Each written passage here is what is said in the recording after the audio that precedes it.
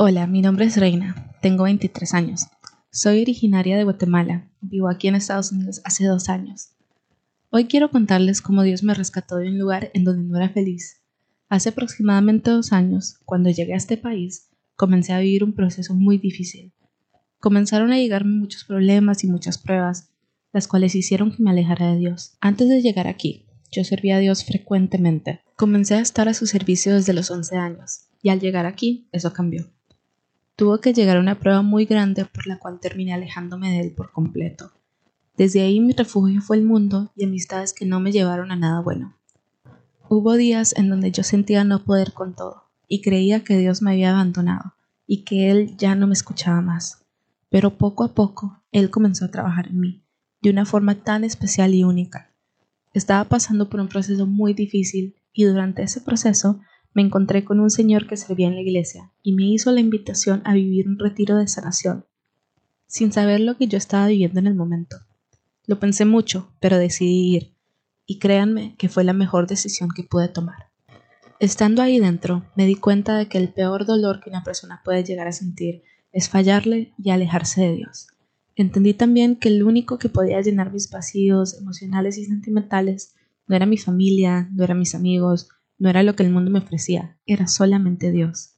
Tenía miedo de salir de ahí y volver a enfrentarme con la realidad del mundo, miedo a que me juzgaran. No iba a ser nada fácil querer volver a empezar de nuevo después de salir de ahí. El proceso fue muy difícil, pero sabía que Dios me estaba acompañando porque me lo había demostrado de muchas maneras. Recuerdo el día que volví a visitar el sagrario. Llegué con el corazón lastimado y arrepentido, con vergüenza y humillada ante Él, y desde ese día mi relación con Él cambió definitivamente. Pude sentir cómo Él me abrazó y lo feliz que estaba de volverme a ver ahí. Desde ahí comencé una relación con Jesús sacramentado muy hermosa y única. No fue fácil, y sigue siendo muy difícil, pero cada día trato de sanar mi relación con Él. Aprendí a escuchar su voz porque cuando estoy con Él y le cuento mis cosas, siento que Él me responde. Y desde ahí puedo sentir cómo está moviendo cosas del lugar, sacándome de mi zona de confort y permitiendo días no tan fáciles ni tan bonitos, pero sí en los que podría haber una transformación en mí. Desconozco el lugar a donde me quiere llevar y el resultado que quiero obtener, pero a mí me toca confiar. Ya me ha llevado a lugares con los que había soñado en algún momento de mi pasado, y con el paso del tiempo me doy cuenta de que Él nunca se equivoca, que todo tiene un porqué. Todo lo hizo con un propósito en mi vida. Hoy solo me queda decirle gracias. Gracias, Dios, por todo lo bueno y lo malo, por esos días grises y nublados donde yo creía que nunca volvería a ver el sol.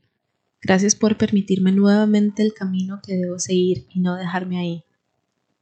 Sé que seguirá trabajando en mi vida, solo tengo que confiar en el proceso.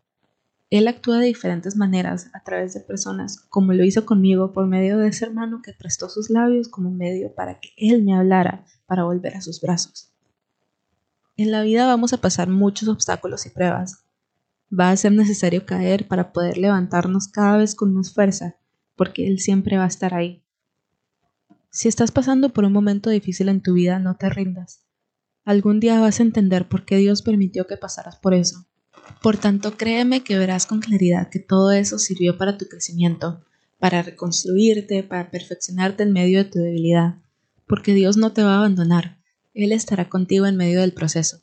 Dios no te pasa por el fuego para castigarte, lo hace para prepararte y lanzarte para cosas mayores. Créeme que Él nunca te llevará donde su gracia no te sostenga. Confía en Dios.